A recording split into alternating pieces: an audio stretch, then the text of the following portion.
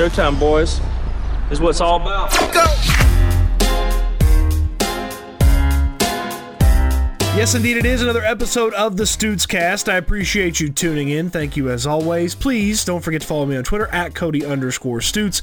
If you don't already, some of the stuff we've talked about in the Stootscast, you got a little bit of a preview on Twitter if you were following along. We will not be talking about Anthony Weaver's defense in a negative light today. We will be talking about the Texans' offense in a negative light. We want to get into that. The most unacceptable thing from Sunday's loss to the Steelers happened before the game even got started, and 4 downs in the NFL and 4 very important observations I made over the weekend. So let's get going.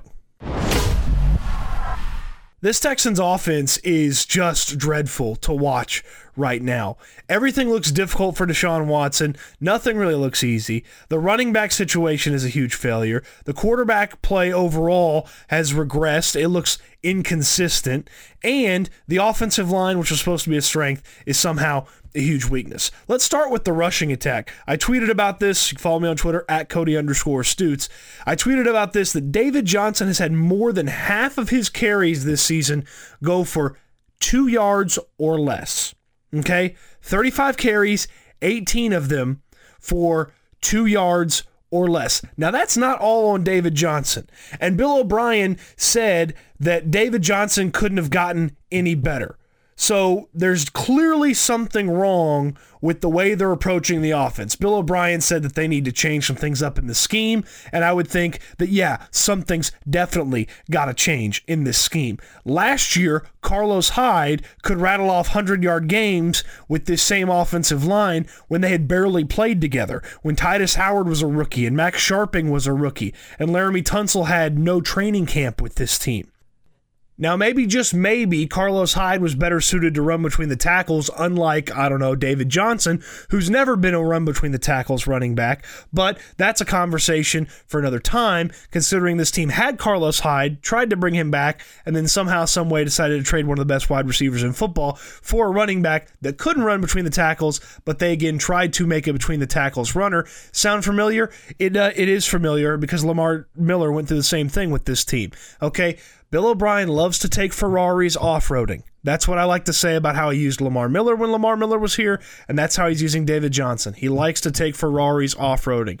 It's the wrong approach. He has the wrong running back. Carlos Hyde was successful because Carlos Hyde was the type of running back that he has long needed in Houston, but somehow, some way, Bill O'Brien could not find another Carlos Hyde or even keep Carlos Hyde in the building. So Bill O'Brien can say that it's not David Johnson. He can blame the scheme, the offensive line. It's a combination of all of it, and the rushing attack, which they are committed to, okay, which they are so weirdly committed to, because coming out of halftime, the first 2 plays were sticking the ball in David Johnson's belly. Like, balance doesn't matter. You think the Seahawks are worrying about how much they're throwing the rock versus how much they're running it? No, they're letting one of the best quarterbacks in football dial it up and throw it deep to DK Metcalf and Tyler Lockett. That's what this Texans offense was supposed to do. That's what this Texans offense was supposed to look like. They were supposed to be bombing it to Will Fuller and Brandon Cooks and Kenny Stills, and when those guys are covered, they're supposed to be dumping it off to David Johnson, Duke Johnson, and the tight ends. Instead, they're sticking it in David Johnson's belly for 2-yard gains and 1-yard losses. Okay? And on top of that, somehow, some way, this quarterback play overall looks worse than when Deshaun Watson took no training camp snaps as the starter, and they were committed to Tom Savage, and then they threw Deshaun Watson in there as a rookie, and he looked pretty good. It looks worse than when Deshaun Watson didn't have a real offseason because he had to recover from an ACL injury, but he still looked pretty good that season, and it looks worse than last year. And that is just not okay from this offense. So now I ask you, what's totally different from last year to this year? Well, there's 3 things. Obviously, DeAndre Hopkins isn't here, and we're going to bang that drum until the cows come home because it was a bad move, and it's indefensible on every single level. There's no defense for it, okay? So, obviously, the Hopkins situation is bad, but let's just pretend that it's not all DeAndre Hopkins not being here. Let's just go with that for a second. What is wholly and totally different from last year to this year? Well, obviously the running back is new. Okay, the starting running back's now David Johnson instead of Carlos Hyde. They can't run the football. That is a huge difference because nobody respects this rushing attack right now.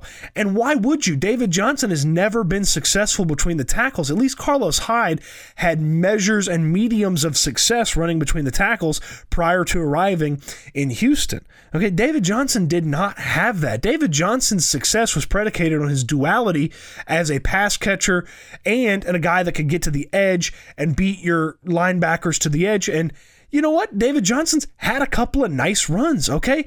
Ask the Kansas City Chiefs about him. All right, he had a couple of nice runs against them, and some of those were between the tackles.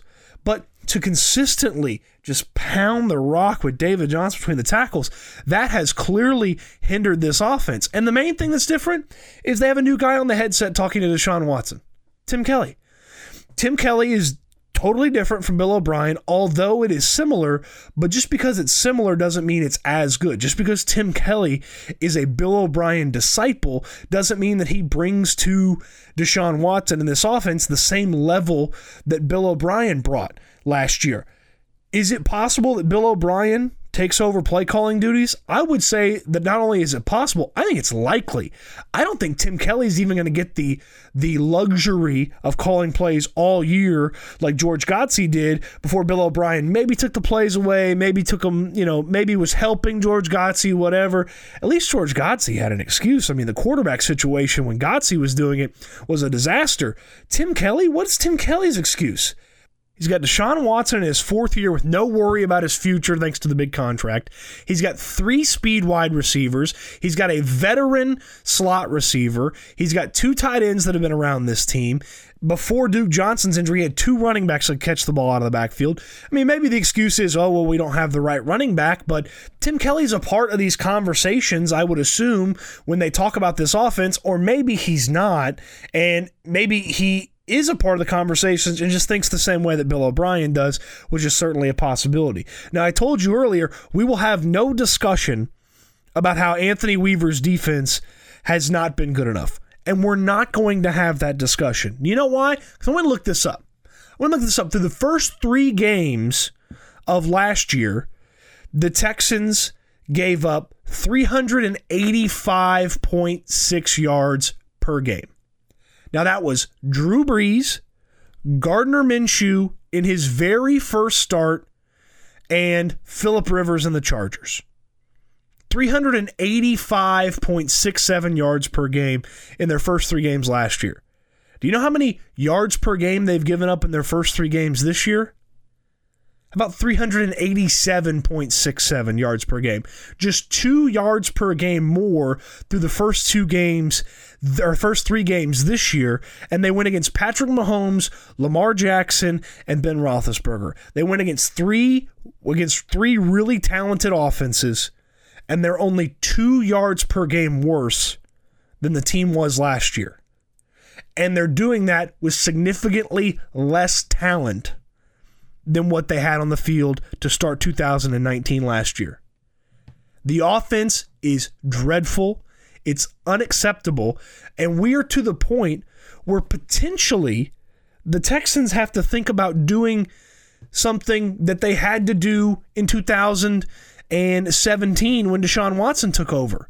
Take everything that they worked on in training camp and the first week leading up into the season, and then they just sort of threw it out the window when Deshaun Watson took over. Do they have to do that again? What else can they try? There's no help on the way for this offense. It is what it is on offense.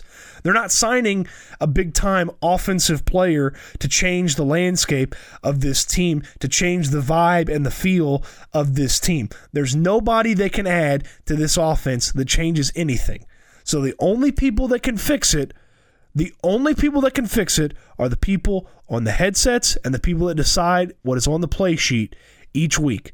And they have to do a better job. Bill O'Brien oftentimes has said, I got to coach better. And sometimes he was covering for his players. Now he's not covering for anybody. He's got to coach better. His hand-picked offensive coordinator's got to coordinate better, and his hand-picked offensive line coach has to coach up the same offensive line that had 100-yard games for Carlos Hyde last year, but somehow, some way, can't block for David Johnson and forces him to have 18 of his 35 carries through 3 games go for 2 yards or less.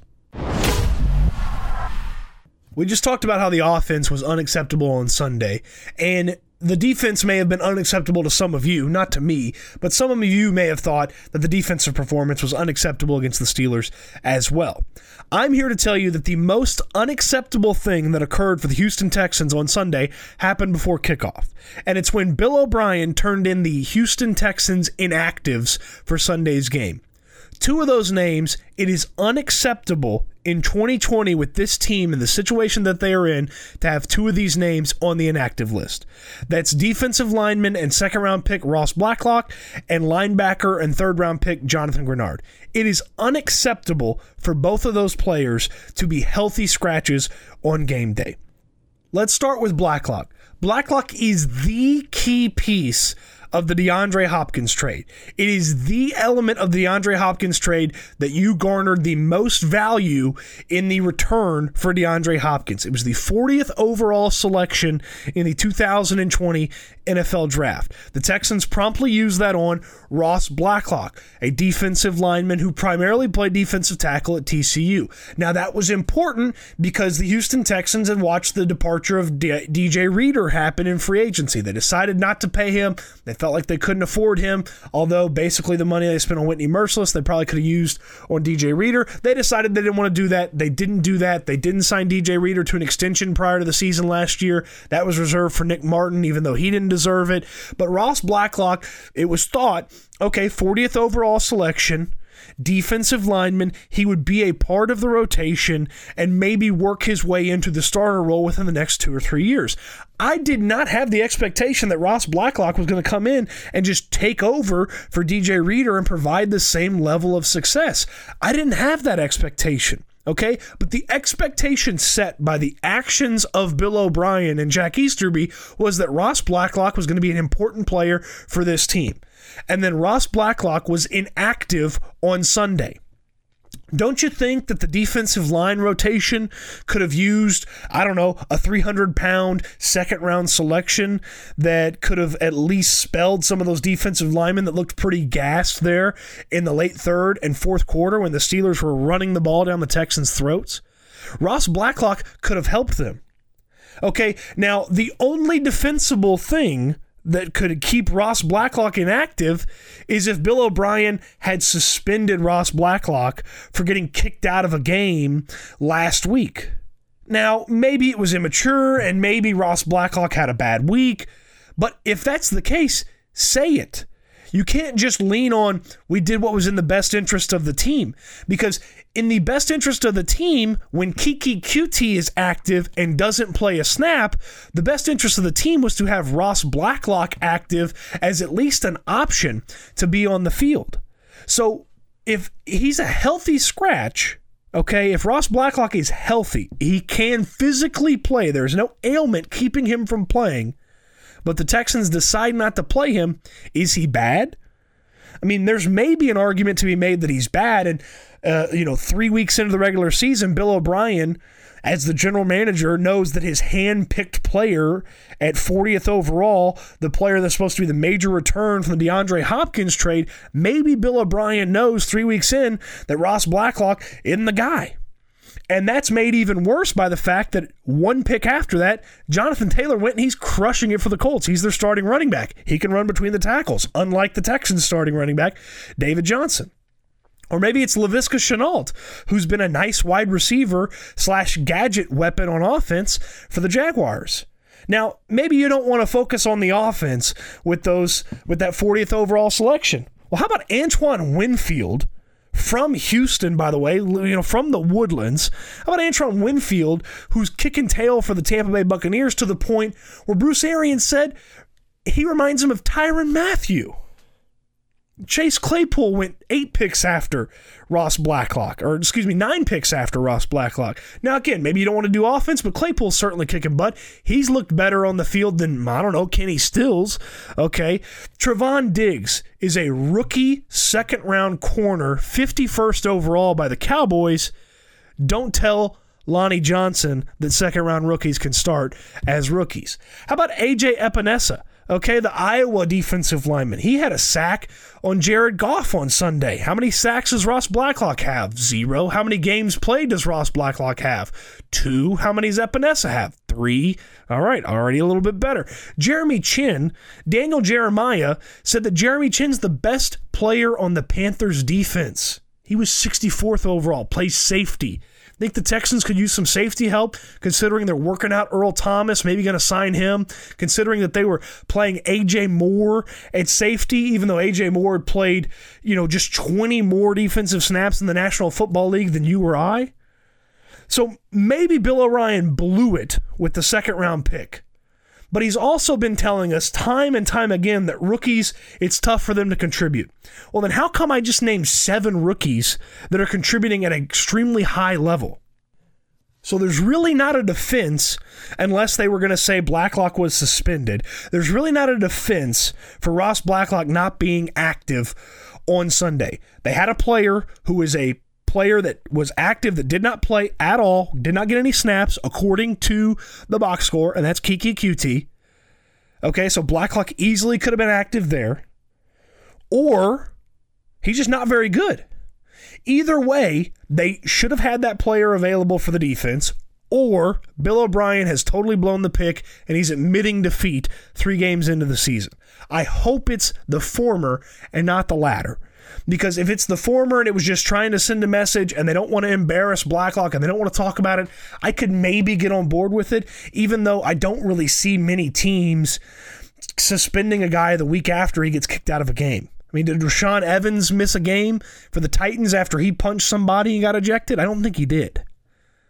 And at least you could understand it from a rookie. A veteran, you would think not. But, hey, Mike Vrabel's a better head coach than Bill O'Brien, so he probably knows what he's doing. The other element of this is John Grenard's been inactive, and John Grenard's been healthy for a couple of weeks. Now, remember when Jonathan Grenard was picked by this team, Bill O'Brien was caught on camera on the draft coverage, very upset, very animated, and I'm projecting because I don't know exactly, but he was yelling at his phone, and O'Brien just brushed it off as having some fun with the boys in the post-game or the post-draft press conference for that.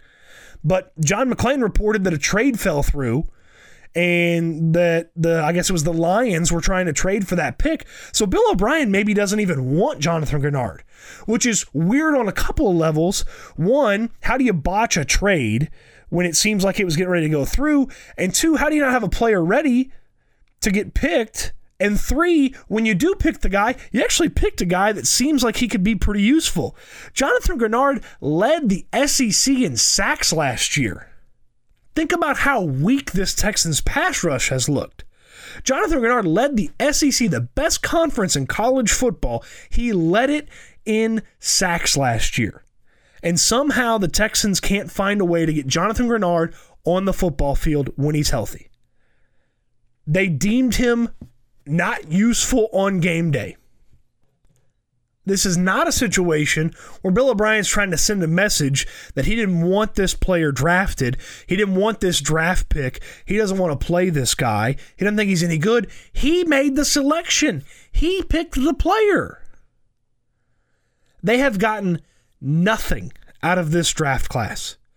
And when you think about the investment that they made in this draft class, when you see throughout the course of football, multiple second-round picks succeed at the wide receiver position, and you understand that they traded one of their second-round picks for Brandon Cooks, the other one was used on a player who has 2 stats, 1 tackle, 1 ejection, and he was inactive on game day.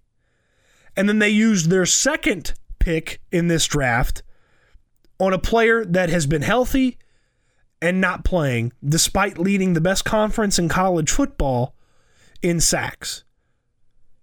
It is just mind-boggling that Bill O'Brien has somehow, some way selected 2 players that are not one of the 46 best players on this team on game day. That is so baffling. And Aaron Reese reported this week. It's the first time in franchise history nobody from the rookie draft class competed on offense or defense. That is horrible. You cannot point to a ton of injuries in this draft class. The first 2 picks, the first 2 selections whose names you turned in were healthy. And somehow, some way, the player who was the key player in the DeAndre Hopkins trade and the player who was the best quarterback pass rusher as far as getting sacks in the best conference in college football were not one of the 46 best players on your game day roster. That's unacceptable on every level from the general manager / head coach. It's unacceptable if those guys lack the talent to play on game day when they are healthy, and it's unacceptable that when they are healthy that they are not a part of this defense when the defense lacks the overall talent that it has had in the past couple of years. The offense, unacceptable. The defense, unacceptable to some. But the most unacceptable thing for the Texans in Pittsburgh against the Steelers happened when they turned in the inactives and Ross Blacklock and Jonathan Grenard's names were on that list.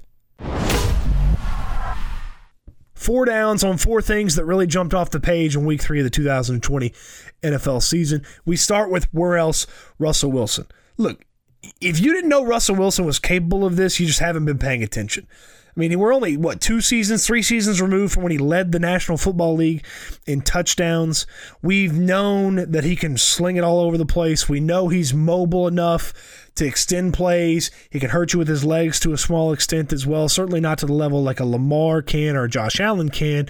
But Russ has got enough movement. He is very good. He's a future Hall of Famer. He's capable of this. I thought he was capable of this a few years ago because CBS Sports came to me when I was hosting radio in Houston and they said, hey, we want one of your guys to participate in our preseason survey. Who's going to be the MVP? I think everybody picked Aaron Rodgers. One guy threw out like a crazy name. And then I picked Russell Wilson. I've thought that Russell Wilson's going to win the MVP for a few couple of years now. All right. But my question about this season so far through the first 3 weeks is, why now to let Russell Wilson just throw it a bunch? Did Pete Carroll know that his defense wasn't any good?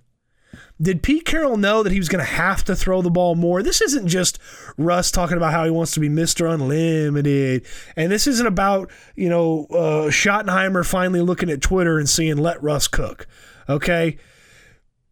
Did Pete Carroll know that this defense wasn't going to be any good? Because it feels that way.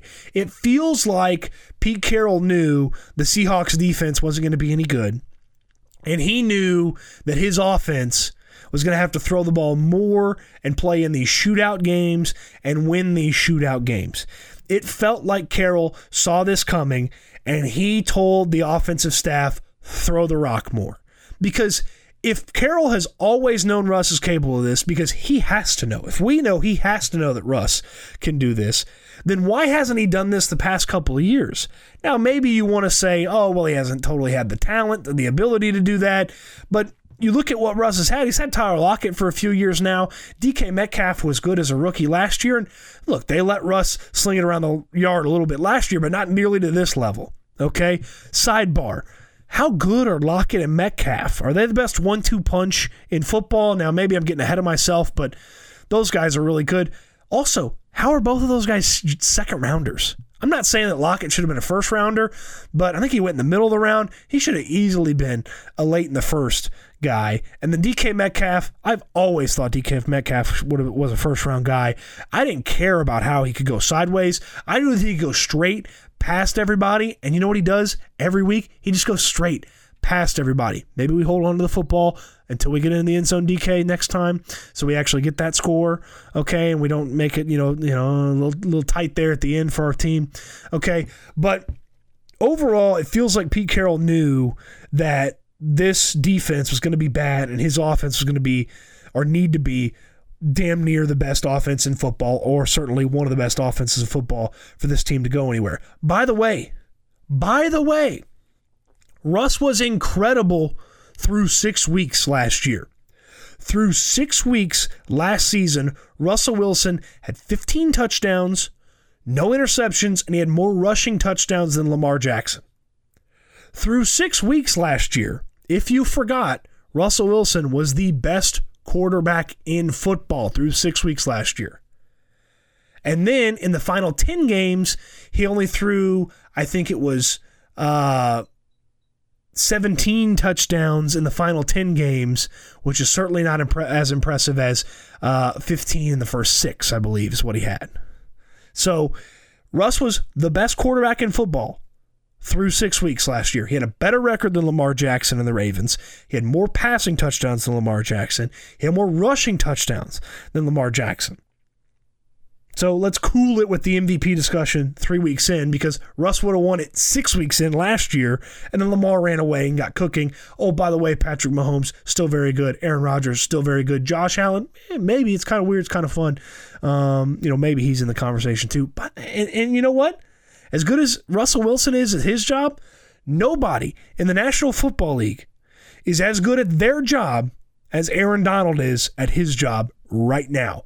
It is a legendary run that Aaron Donald's on right now. We can can the MVP discussion, for 3 weeks in what's about to be the weirdest season of NFL football ever. All right, so throw that away. Save that for when you finally run out of stuff to talk about.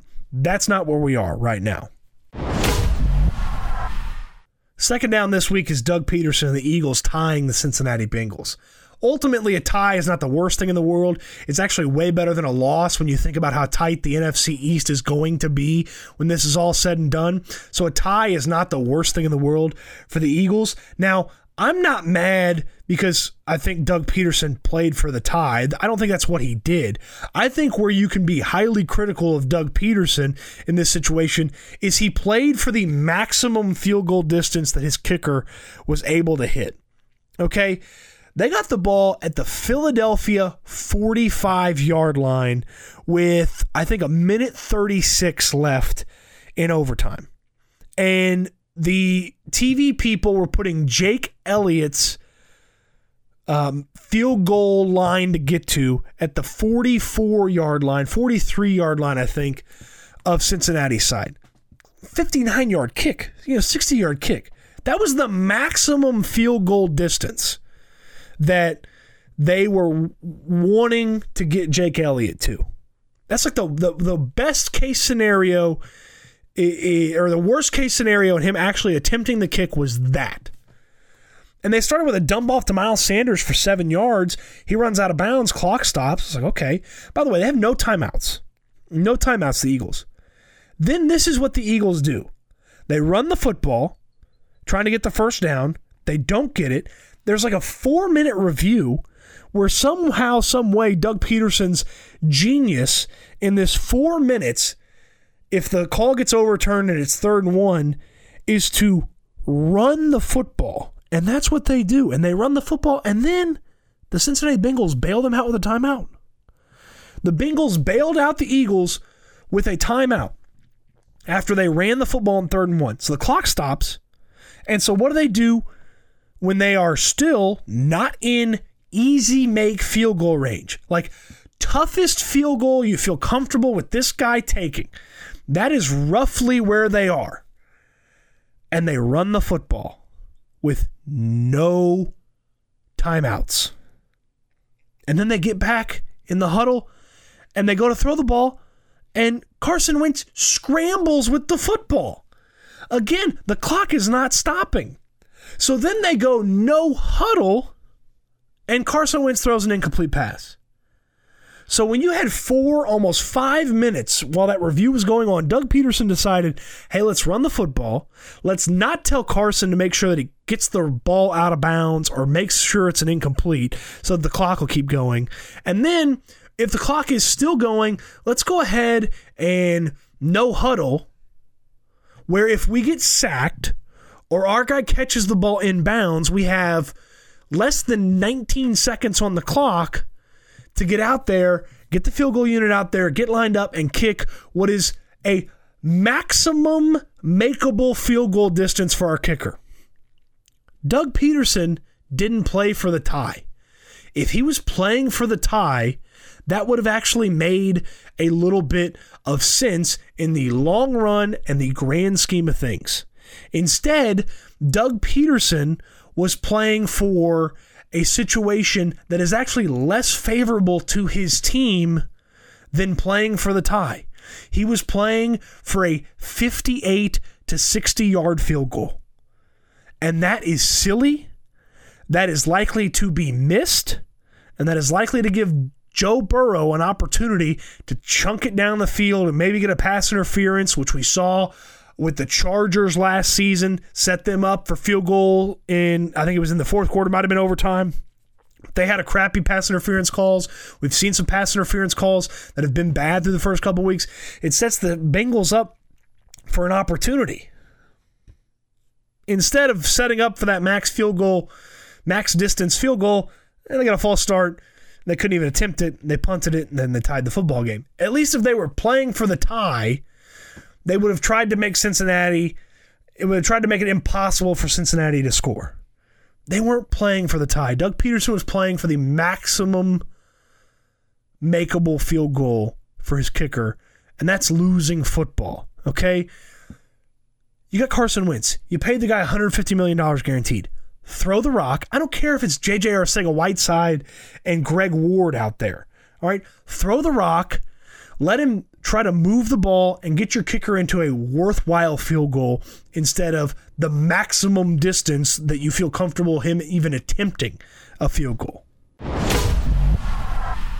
Third down from week 3 is Kyle Shanahan and what the 49ers did to the New York Football Giants. Now, it's not super impressive because, again, it's the Giants. They're a horrible organization right now. They're completely and totally talentless. All right? There's just not a ton of talent on that team.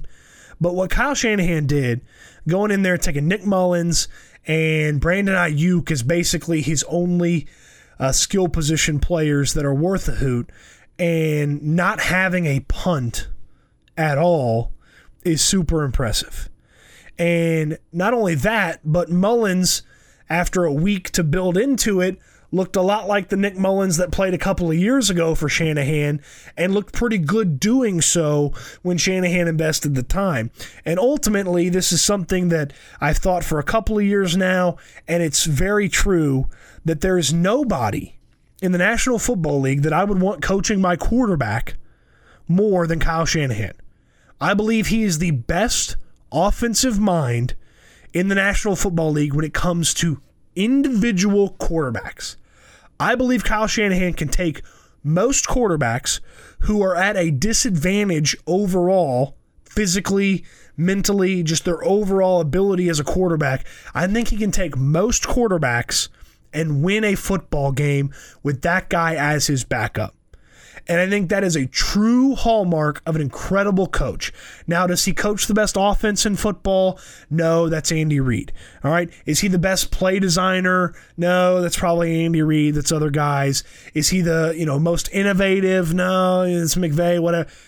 Shanahan coaches quarterbacks better than anybody else in the National Football League. And when you think about that thought, Jimmy Garoppolo comes back, maybe whatever season Garoppolo has, the idea that Shanahan could do Garoppolo in 2021 or Mullins in 2021 or trade for somebody else's quarterback in 2021, he's not pot committed to anybody, especially if the rest of that team keeps raising its level. They got a decent offensive line. Next year, Ayuk will be in his second year. Debo will be in his third year. George Kittle will be incredible. The defense comes back after some of those injuries. Like, if the rest of that team keeps going up, and Shanahan can take something that is typically very expensive, which is franchise quarterback, and get that level of production out of something that is not typically, or that is not actually that expensive, the 49ers will be around for a very long time, despite not having one of the 12 or 14 or 16 best quarterbacks in football. They'll always be a tough out. And if Nick Mullins has to go this week, they're going to be a tough out. And if Nick Mullins has to go for 2 or 3 more weeks, they're going to be a tough out. And oh, by the way, if they get Jimmy Garoppolo and George Kittle back, they're going to be an even tougher out because Shanahan's going to have most of his offense together that he thought he might have when this season was going to get started. And then Mostert comes back, and then all of a sudden, that 49ers offense that was so dangerous on the ground now has a lot more weapons through the air, and now has Shanahan, who is one of the best in the game, running the show there. The 49ers, despite the record, despite the way it's looked, and despite the injuries, still very dangerous. Still very dangerous. Now, they're the best team in the NFC West? Unfortunately, they're not. That is the LA Rams, but we'll talk about them another time. 4th down, and this one's going to be a quick one because it's just something to pay attention to. It's just something to watch, and I haven't dove deep into exactly why this is the reason, but it is a very interesting aspect about a team that a lot of people have thought is a really good team through 3 weeks and could be something very impressive in the long term because it looks like they've taken the next step on offense. But unfortunately for them, they've taken a couple of steps back on defense. It's the Buffalo Bills. Josh Allen, fantastic. Stephon Diggs, great addition. Very much worth the first round picks, the money he costs, all that great stuff. All right. The Bills offense has taken a jump forward. Are there some questions about the depth on that team?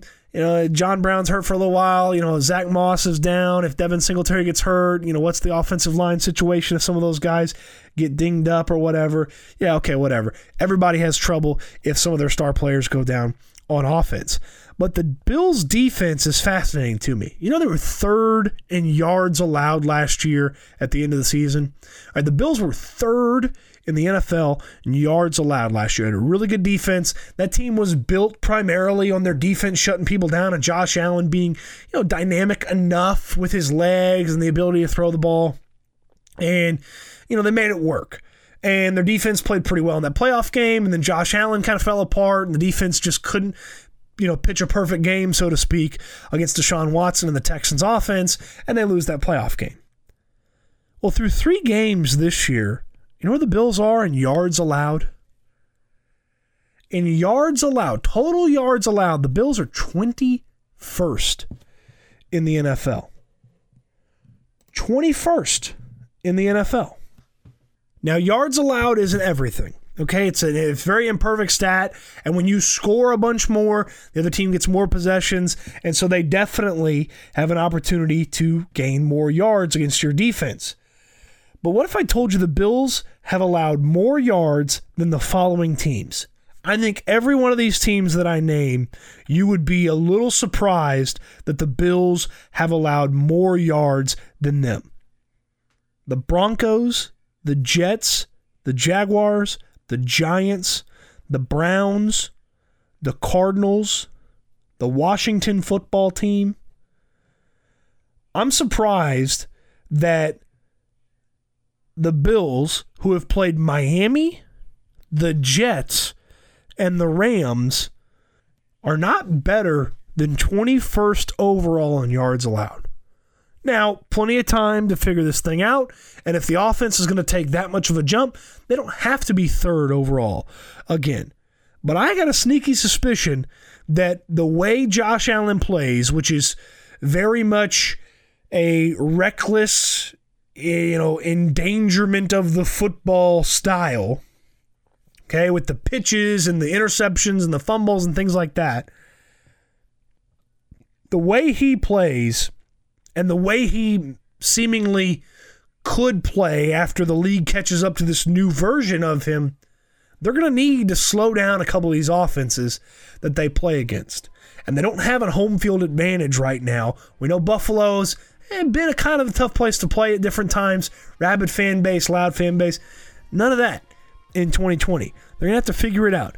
I don't believe the Bills are nearly as good as some people believe them to be through the first 3 weeks if this defense is going to stay this way. 21st overall, I don't have I could throw an arbitrary number that they need to get to.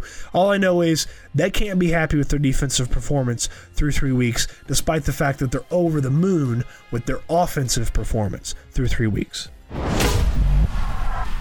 Yet another Stootscast in the books today. I appreciate you listening. If you're still listening to this, certainly appreciate all the shares, the feedback, the comments on social media at Cody_Stoots on Twitter. If you've rated or reviewed the podcast on Apple Podcasts, I definitely appreciate that as well. And mostly, I just appreciate you listening. If you've listened to half of it, a third of it, 3/4 of it, all of it, I appreciate you. And I appreciate that I have the opportunity to do it again this week for you here on the Stootscast.